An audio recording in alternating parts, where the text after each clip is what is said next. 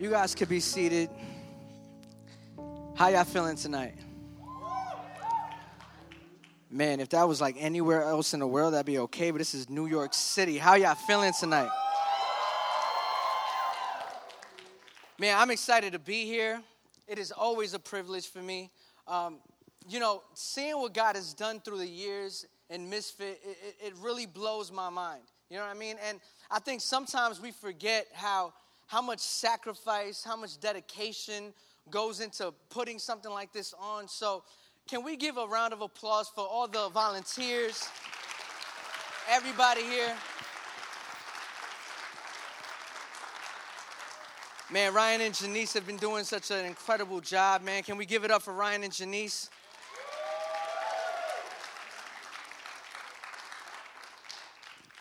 So, like I said, I'm excited. Can y'all hear me? Y'all can hear me? Can put me up a little bit? Right here? Y'all can hear me now? All right. I'm excited because, I don't know if y'all remember, but when we were worshiping and Kevin came up and gave that excellent exhortation, he started talking about the woman with the issue of blood. Y'all remember that? And I swear, I promise you, I put that on everything I love. I did not share my notes with Kevin. But that's exactly what I wanted to share with you guys tonight. So if you have your Bibles, please unlock your screens. And open up to Mark chapter 5.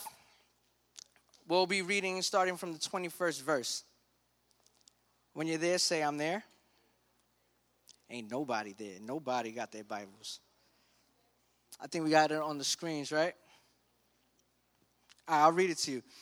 And it goes like this. It says, Jesus got into the boat again and went back to the other side of the lake where a large crowd gathered around him on the shore. Then a leader of the local synagogue, whose name was Jairus, arrived. When he saw Jesus, he fell at his feet, pleading fervently with him. My little daughter is dying, he said. Please come and lay your hands on her so she can live. Jesus went with him, and all the people followed, crowding around him. A woman in the crowd had suffered for 12 years with constant bleeding. She had suffered a great deal from many doctors, and over the years, she spent everything she had to pay them. But she had gotten no better. In fact, she had gotten worse. She had heard about Jesus. See, something happens when you hear about Jesus. See, that's why it's important to tell people about Jesus. You know, I find that many times in our life, like we're so caught up in our needs and what we want, but we forget to tell people about Jesus. The truth is, you already know about Jesus. You may be sitting here for your first time. I'm not talking to you if that's the case, but if you come week after week, you know where your strength comes from. But the important thing is to actually tell somebody else about Jesus. The Bible says she heard about Jesus. And so she came up behind him through the crowd and touched his robe. For she thought to herself, if I can just touch his robe, I will be healed. Immediately, the bleeding stopped. And she could feel in her body that she had been healed of her terrible condition. Jesus realized that once that healing power had gone out from him. So he turned around in the crowd and asked, who touched my robe? His disciples said to him, look at this crowd pressing around you. How can you ask who touched me? But he kept on looking around to see who had done it. Then the frightened woman, trembling at the realization of what happened to her, came and fell to her knees in front of him and told him what she had done. And he said to her, daughter, your faith has made you well. Go in peace, your suffering is over. While he was still speaking to her, messengers arrived from the home of Jairus, the leader of the synagogue. Then he told him, your daughter is dead. There's no use of troubling the teacher now. But Jesus overheard, then said to Jairus, don't be afraid, just have faith. Then Jesus stopped the crowd and wouldn't let anyone go with him except Peter, James, and John. When they came to the home of the synagogue leader, Jairus saw much commotion and weeping and wailing. He went inside and asked, why all this commotion and weeping? The child isn't dead, she's only asleep. The crowd laughed at him. But he made them all leave. And he took the girl's father and mother and his 3 disciples into the room where the girl was lying. Holding her hand, he said to her, Talitha koum, which means, little girl, get up. And the girl, who was 12 years old, immediately stood up and walked around. They were overwhelmed and totally amazed. If you're taking notes this evening, I've titled this message, More Life. Would you bow your heads and close your eyes with me? God, we thank you, God. We thank you for another opportunity, God, to hear your message. God, we thank you that your presence is here, God. Lord, I ask that you have your way, God. Use me as your mouthpiece, God. If there's anything that I might have lacked in my preparation, God, fill that void. If there's anything that I might have put there that you don't want me to say, take it out, God. But at the end of the day, God, we want a timely word, God. We want a message that we can apply now, God. So would you move in this place, God? In Jesus' name we say, amen. So I remember one time when I was really young, I'm not the biggest guy in the world, as you can see, Like, I work out a little bit, as you can tell sometimes. But, I'm not the biggest guy in the world. And the truth is, I never was. Some people, when they're babies, they got, baby fat. I never had baby fat. I don't know what baby fat looks like. So, I remember when I was a little kid, I was always the scrawny, skinny little kid, in the neighborhood, and everybody knew it, right? And I remember I used to always go to the playground and want to play with my friends, and I had a bully. I remember this bully. He was big. He had a lot of baby fat. And we still weren't babies, but the baby fat never left. There's some people their baby fat just don't leave. That was him, right? And he was just so disrespectful. He was so mean to me. And all I ever wanted to do was just play. But, he would, curse at me. And in my mind, I'm like, what is his mother teaching this kid? It's crazy. And then, I remember one day, I bought an ice cream cone. And this guy, I don't know what's funny about an ice cream cone, but I bought an ice cream cone. And this kid saw me eating my ice cream cone, and I was excited about it. It was vanilla with sprinkles, and so I'm getting ready to have the first lick of my ice cream cone, and this kid says, "Hold on," and I just froze. And I'm just looking at him, and then he says, "Let me see your ice cream cone real quick." And then I look back at him, and I'm like. He takes my ice cream cone, and he licks my ice cream cone. He took a lick, but then he gave it back to me. So then I'm sitting there looking dumb with an ice cream cone that somebody else licked. But I was so excited about the ice cream cone that I just ate the ice cream cone anyways. It was crazy. But see, then my cousin was off at a distance, and then he comes up to me and he says, Joaquin, why'd you let another man, this kid was 6 years old. Why you let another man lick your ice cream cone like that? And then I said, I don't know. He's bigger than me. I'm scared of him. I don't know. He goes, next time he tries to lick your ice cream cone, you let me know. I'm going to take care of it. So little do you know, 3 days later, I go back to the park and I order my regular. The ice cream man knew it. It's Joaquin. He wants the vanilla ice cream cone with the rainbow sprinkles. So I ordered this thing, and then surely, this big kid comes around. He's like, yo. And I'm like, yo. He's like, let me get your ice cream cone real quick. I said, no. He said, what? I said, no, I'm not giving you my ice cream cone. And then he says, then I'm going to take it. Out of nowhere, my cousin comes up on the scene. He's like, my man, you not going to eat my cousin's ice cream cone. But then this kid looks at him, he says, why not? He said, because I said so. He said, who are you? He said, I'm his cousin. Then this kid beat my cousin up.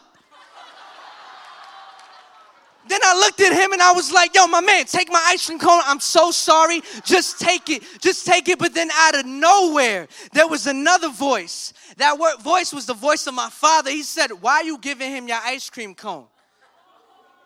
Then the kid looks up at my dad. He goes, I didn't want his ice cream cone. He goes, let that be the last time you ask my kid for his ice cream cone. And then this kid ran away.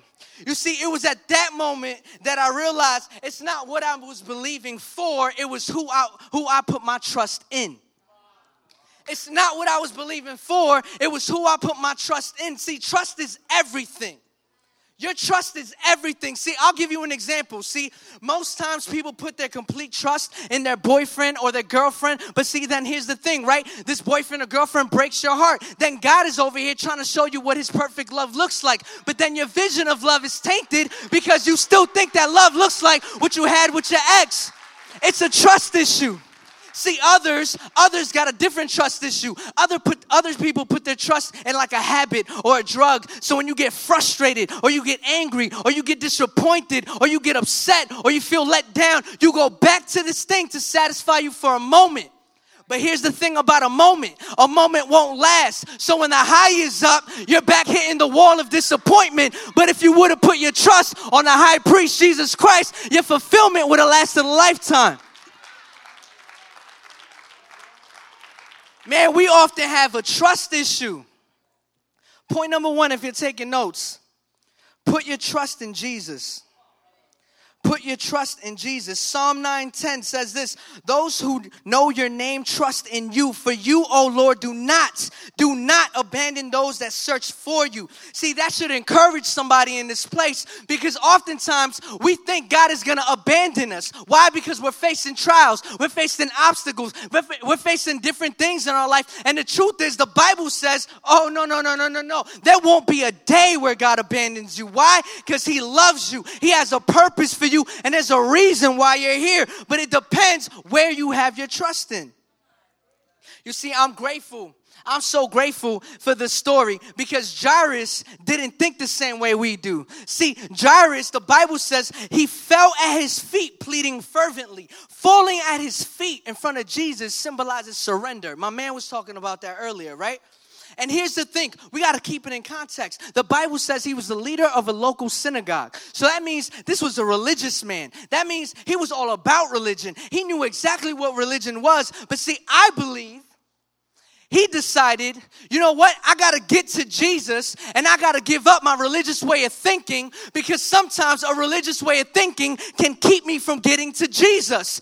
And I believe that when he saw Jesus, when he got a glimpse of Jesus, he got a glimpse of relationship. He got a revelation about relationship. You may be sitting here and asking, Joaquin, what is a religious way of thinking? Well, I'll tell you, a religious way of thinking is when you say, I have to do certain things in order to get to God. A relationship way of thinking is saying relationship is all about grace, and grace draws me closer to God. Point number 2, seek relationship with Jesus. Seek relationship with Jesus. See, Jairus tells Jesus his daughter is dying. And then he says to Jesus, would you lay hands on her and heal her? So then the Bible says that Jesus goes towards Jairus' house. But then out of nowhere, just like that, while they were going, and it said a crowd followed, out of nowhere, it said that a woman that was dealing with constant bleeding was in the crowd. Side note, you know why it's important to always praise? You know why it's important to always raise your hands in worship? See, sometimes it has very little to do with you. Can I just suggest to you tonight, you don't know who you're sitting next to. You don't know who's in the crowd tonight. Somebody might need to be encouraged. Somebody may need their own breakthrough. And life may be looking good for you right now, but the truth is, you don't know how life is looking for the person to your left or the person to your right. So always remember to praise. Always remember to worship. Why? Because there is breakthrough in your worship. There is breakthrough in your praise. And the enemy wants you to stay quiet. And the enemy wants you to keep your hands down. But the truth is, there's a reason why you're here. It doesn't often have to do with just you. It has to do with somebody else. You don't know who's in the crowd. This woman suffered for 12 years with constant bleeding. She's in the crowd. The Bible says she gave everything she had to doctors. She gave her trust. She gave her money. She gave everything she has to doctors. And then it says that she didn't get any better. And matter of fact, she got worse. I believe I'm talking to people here tonight that are facing situations that look like they haven't gotten any better over the year. It actually looks like it's gotten worse.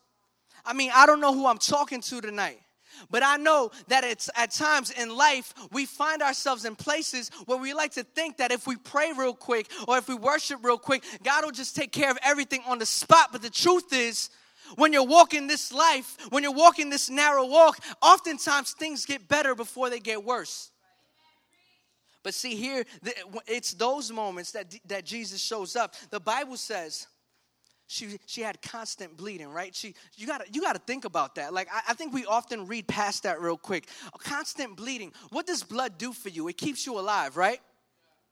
So bleeding for 12 years, that means like life was literally being drained out of her.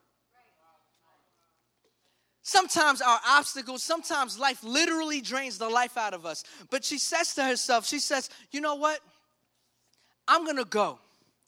I'm going to push past this crowd because I got to get to Jesus. Why? Because I believe that if I could just touch him, I will be healed. If I can just touch him, I will be healed.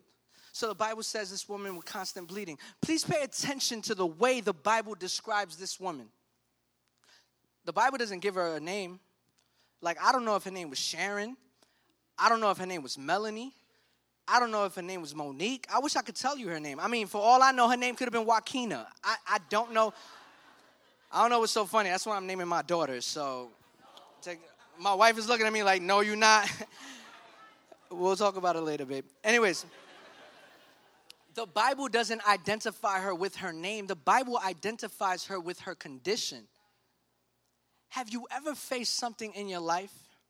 Have you ever struggled with something and then the people around you that have known you for years attaches your identity with what you're going through? I'll give you an example. It sounds a little something like this, like, oh man, that's homeboy. He's always upset. He's angry, or that's that kid that got like 4 girlfriends. Don't like none of them. Oh, he's promiscuous. Oh wait. That's that kid that's always sad, like his parents just got divorced and everything. He's depressed. Oh man, like that's that kid that he's suicidal. Am I talking to anyone in this place? Like, do you know what that feels like when someone attaches your identity with what you're going through and not what God called you to be? See, this is what the Bible says happens to her. This is how the Bible identified her. See, but this is what happens next. She pushes past through the crowd, right? While she has constant bleeding, so she's probably feeling really weak right now. And then the Bible says she comes up from behind him. Let me just point out, the Bible says behind him. That means his back was towards her. Oftentimes we would stop right there. God, you're not answering my prayers. It feels like your back is towards me. I should stop pressing. I should stop trying to get to you. Why? Because it just sounds like you're not even looking in my direction, God. I've been praying for too long. Why does it seem like you're not looking? Can't you see me, God? I feel like I got no life right now. I feel like life is being drained out of me. Why are you walking away, God? Why are you moving? Why are you blessing that person? Why are you on the way to give that person a miracle? Why are you on the way to blessing that person? I've been struggling for 12 years. I've been struggling for a lifetime. Why don't you look at me? See, but that's not how this woman thought. She said, I'm going to get to him. So the Bible says she starts pressing towards the crowd. And I can imagine her struggling, life being drained out of her. And then it says that she touches him. Touches his robe. Man, that's crazy to me. She touches his robe. If I can only touch his robe, that's what she said. See, that's faith on a whole nother level. That's faith on a whole nother level. I wish I had that kind of faith.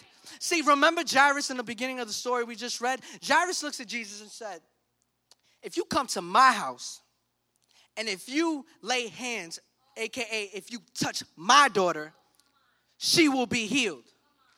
This woman said, oh, I don't need him to even look my way. This woman said, oh, I don't even need him to touch me. Nope. If I could just touch him, I will be healed. If I can just get to him, I'll be healed. If I could just get to him, I'll get my breakthrough. See, what I'm trying to tell you tonight, I'm trying to help somebody here. See, you're asking why you haven't gotten your breakthrough, but the reason is you're sitting at home waiting for the blessing to come to you, and God is saying, my arms are wide open. You got to get to me. Your breakthrough is right here. Your victory is right here. Your healing is right here. Your friend's salvation is right here. You got to get to me. You got to touch me. This is that woman. This is the faith of that woman. So then she gets to him, and she was absolutely right. The Bible says the bleeding stopped right away. And then Jesus says, who touched me? He was walking towards Jairus' house. He gets touched by his robe. He stops, looks back, and says, "Who touched me?" And then the Bible says that the disciples are looking at him like he has 4 heads. He's like, "Yo, my man," I can imagine it's Peter, because Peter had like an anger issue. He was always upset about something.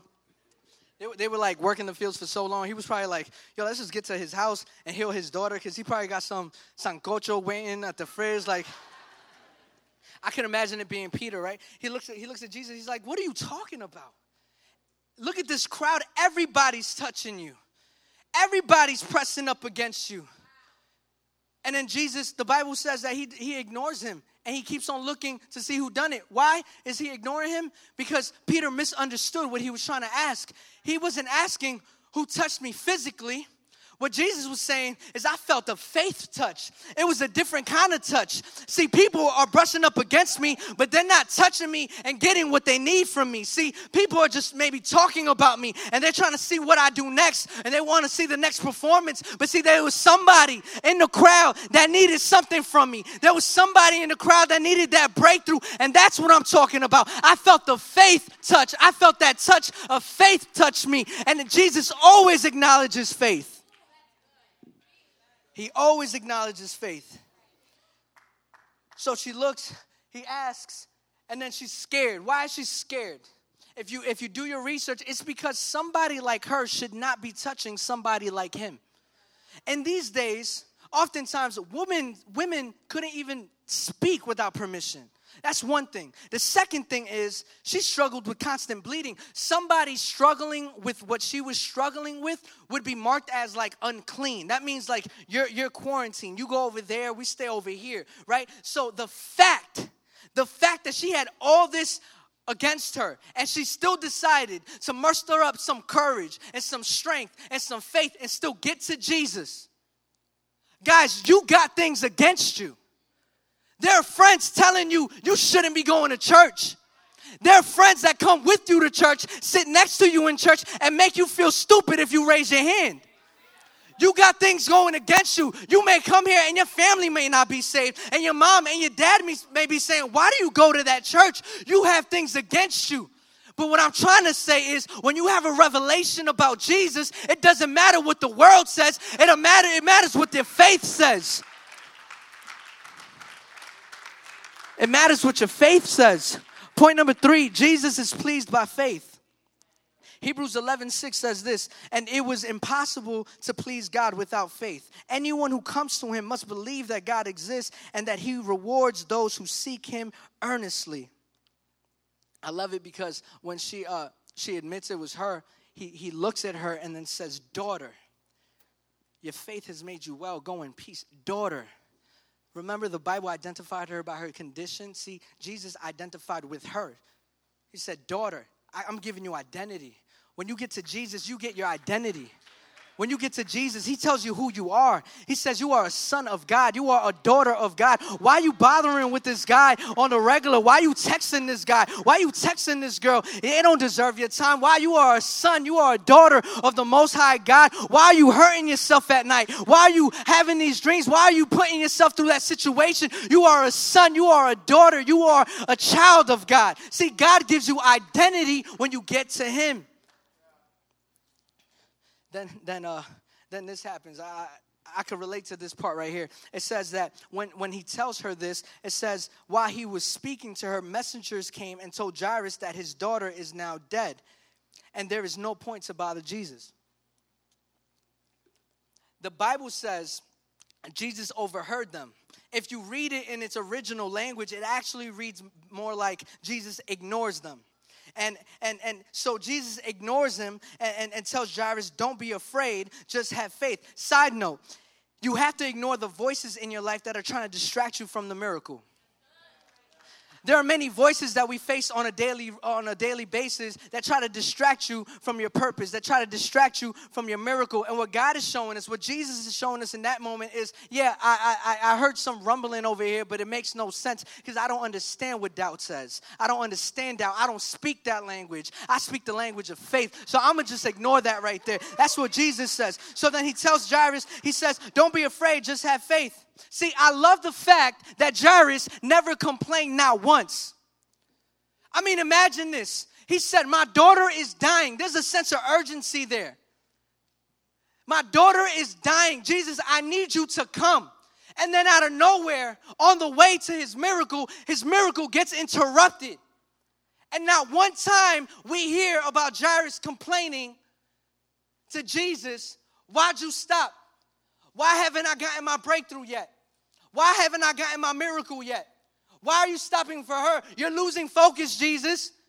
See, many times we would get discouraged ourselves. We've been praying for something for so long. We see somebody else get blessed, then we don't want to come to church no more because we feel like we're not special to God no more. But Jairus, I believe Jairus didn't complain for a couple of reasons. One, he knew Jesus was faithful and that when he said he would take care of it, it's going to be done. I believe God has given some of you guys a word and sometimes you keep questioning that word. And what God is saying is, I'm going to get to it on my perfect timing. In my perfect timing, in the right season, I'll be faithful. Just trust in me. But then I also believe Jairus also cared about the other's needs. See, I believe Jairus didn't complain because he actually cared about this woman. And because he cared about this woman's act of faith probably encouraged Jairus. See, that's the thing. When we're all pressing towards God, when we're doing it as a community, when we're doing it as a family, oftentimes we can find encouragement by somebody else's situation. That's the power of testimony. See, God is asking you to share your testimony with your classmates, with your coworkers, with people at school, with your own family members. Why? Because your testimony can encourage somebody else to believe for their situation. I believe Jairus cared about this woman. I believe he got encouraged by this woman. See, but Jairus understood, point number 4, that Jesus is always on time. And you know, many times we know that, like, God's ways make no sense. His timing sometimes to us seems like it's totally off. Like, God, you going to wait till the body is dead to heal him? So you going to disregard the fact that the body is, like, the woman, the girl is crying and she's, like, begging for her life. You're going to wait till the body is, it makes no sense to us. But this is what the Bible says. Isaiah 55:8 says this, my thoughts are nothing like your thoughts, says the Lord. And my ways are far beyond anything you can imagine. See, I love that verse because, see, the way we think can't possibly fathom the things and the purpose that God has for our life. We put ourselves in a little box. God looks at us and says, no, there's so much more for you. You just don't realize it. My ways are not your ways. My thoughts are not your thoughts. See, oftentimes we believe that the blessing is at the destination. And what the story is trying to show us is that the real blessing happens during the process. See, Jairus' faith got encouraged by this woman in the process. He had faith to believe Jesus was faithful. Why? Because they were on their way. They weren't at the destination yet. I'm trying to suggest to somebody tonight that God is trying to do something in you in the process right now. There's a reason why you haven't gotten what you've been praying for. He's trying to build your character. He's trying to build your trust. He's trying to build your faith. There's something he's doing inside of you right now that he needs to do in order for you to even handle the miracle that's to come. A lot of times we ask God to bless us for something, but the truth is, if he were to bless you with it, you probably mess it up right now. Because God knows that you probably got an anger issue. You can't handle a relationship right now. God knows this. You probably got a lust issue. You can't have a boyfriend or a girlfriend right now. God knows you got an unforgiveness issue. He can't give you that breakthrough right now. God is trying to work something in you right now in the process. I thank God that God is the God of the process. God is the God of the process. He's not ignoring you. He's taking you through something to make you stronger, to give you more courage, to build your next faith. Why? Because this is just a giant you see in your life right now. But the truth is that once you slay this giant, there's another giant that's going to come. And if he works in you right now, you'll have the strength to take that giant down. And then when you take that giant down, what I'm trying to say is what God is doing in you, the enemy's not going to be able to stop in the future. See, the enemy has plans for you to attack you, to discourage you, to take things away. What God is saying is, I'm trying to strengthen you right now so you can defeat the enemy, so the enemy can be at the bottom of your feet. It happens in the process. It happens in the process. So he gets to, and can someone help me up here on the piano? he gets to Jairus' house. I'm almost done. He gets to Jairus' house. The Bible says that there were people there weeping, they were crying, they were wailing, and there was a lot of commotion that was happening in this house. A lot of commotion. Jesus comes inside of Jairus' house, and then he says, why are you guys crying? What's all this commotion about? The girl isn't dead, she's only asleep. And then the Bible says that the weeping and wailing turned into laughter. But this wasn't the type of laughter that was like, ha ha, praise the Lord, Jesus, you're good, yeah, yes. That wasn't the kind of laughter it was talking about. It was the kind of laughter like, you sound ridiculous right now. You know what that feels like. You sound ridiculous right now. Get out of here with all that talk. The girl is dead. There's no life in her right now. See, the world is laughing at you right now. The world is trying to say, man, he's dead. He's numb. He hasn't been on fire for God in years and months and weeks. He's good as dead. What are you talking about? He's only asleep. See, there's a reason why you came to this service tonight. The enemy is trying to say, you're dead spiritually. And what God is saying is, hold up, he's only asleep. Man, I feel like I'm talking to a particular person in this place right now. I feel like I'm talking to somebody specifically right now. He's telling me to stop my message to tell you he loves you. He's been chasing after you. There's purpose in your life that you've been trying to run away from, and he's drawing you back. You're only asleep. He's about to wake you up. The Bible says there were people weeping and wailing, crying. He says, stop, she's only asleep. I believe their laughter showed that they had no empathy for the need in the house. Leaders, pay close attention. They had no empathy for the need in the house. I love what Jesus did next. He says, get out. Why? Because if you don't care about the need in the house, you won't be a part of the miracle. If you don't care about that person you're supposed to be praying for, you're not going to be a part of the breakthrough. Oh, we're talking about tribes. You're forgetting to call your kids. You're forgetting to be there doing life with them. Then you won't be a part of the miracle. You won't be a part of the breakthrough. What God is trying to say is, I'm only going to let people that actually care in on the miracle. Why? Because it's their prayers that I'm answering. It is their prayers, their cry. It's that. That's what attracts me. That's what I'm trying to get to. So everybody else, get out. There's no room for doubt when it comes to the things of God. There's no room for fear when it comes to the things of God. Perfect love casts out all fear. This was love embodied in flesh that was walking into that place, so they had to get out. They had to get out. If you don't care about the need, you won't be a part of the miracle. Get out. Then Jesus goes up to the little girl, and then he grabs her hand. He touches her. He grabs her hands and says, little girl, get up. And the little girl instantly got up. And everybody was overwhelmed. Everybody was happy. Everybody was joyful. This father got his daughter back. This mother got her daughter back. Their prayers were answered. Why? Because Jesus always arrives on time. And my final point number 5, there is always more life in Jesus. There is always more life in Jesus. Brothers and sisters, I don't know what you may be going through. The truth is, I don't really need to know.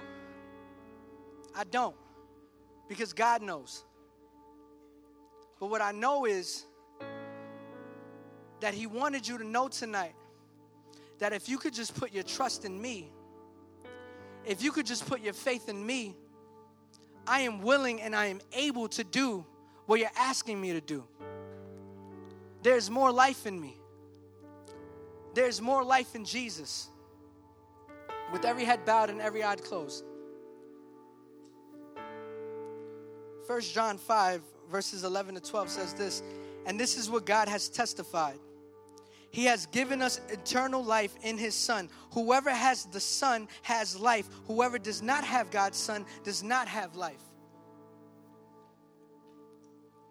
Tonight, I don't know where you are in your walk with God, but I feel like God is asking that question is do you have my Son tonight? Is Jesus your Savior? Is Jesus your king? Is your trust in the right place? Or has your trust been in everything else but me? God is saying, I want to restore some things tonight. I want to resurrect some things tonight. There's some people that may have been numb and may be running away from the things of God for some time. But God is saying, I'm ready to bring you back. I've been calling your name for so long. I want you to get here. If that's you, I'm just going to ask you to raise a hand. Just raise a hand. I see you. I see you. I see you. The next thing I'm going to ask you to do, take some bravery. But I'm going to ask you to get up out your seat and meet me at this altar. We want to pray for some people tonight. We want to pray for some people tonight.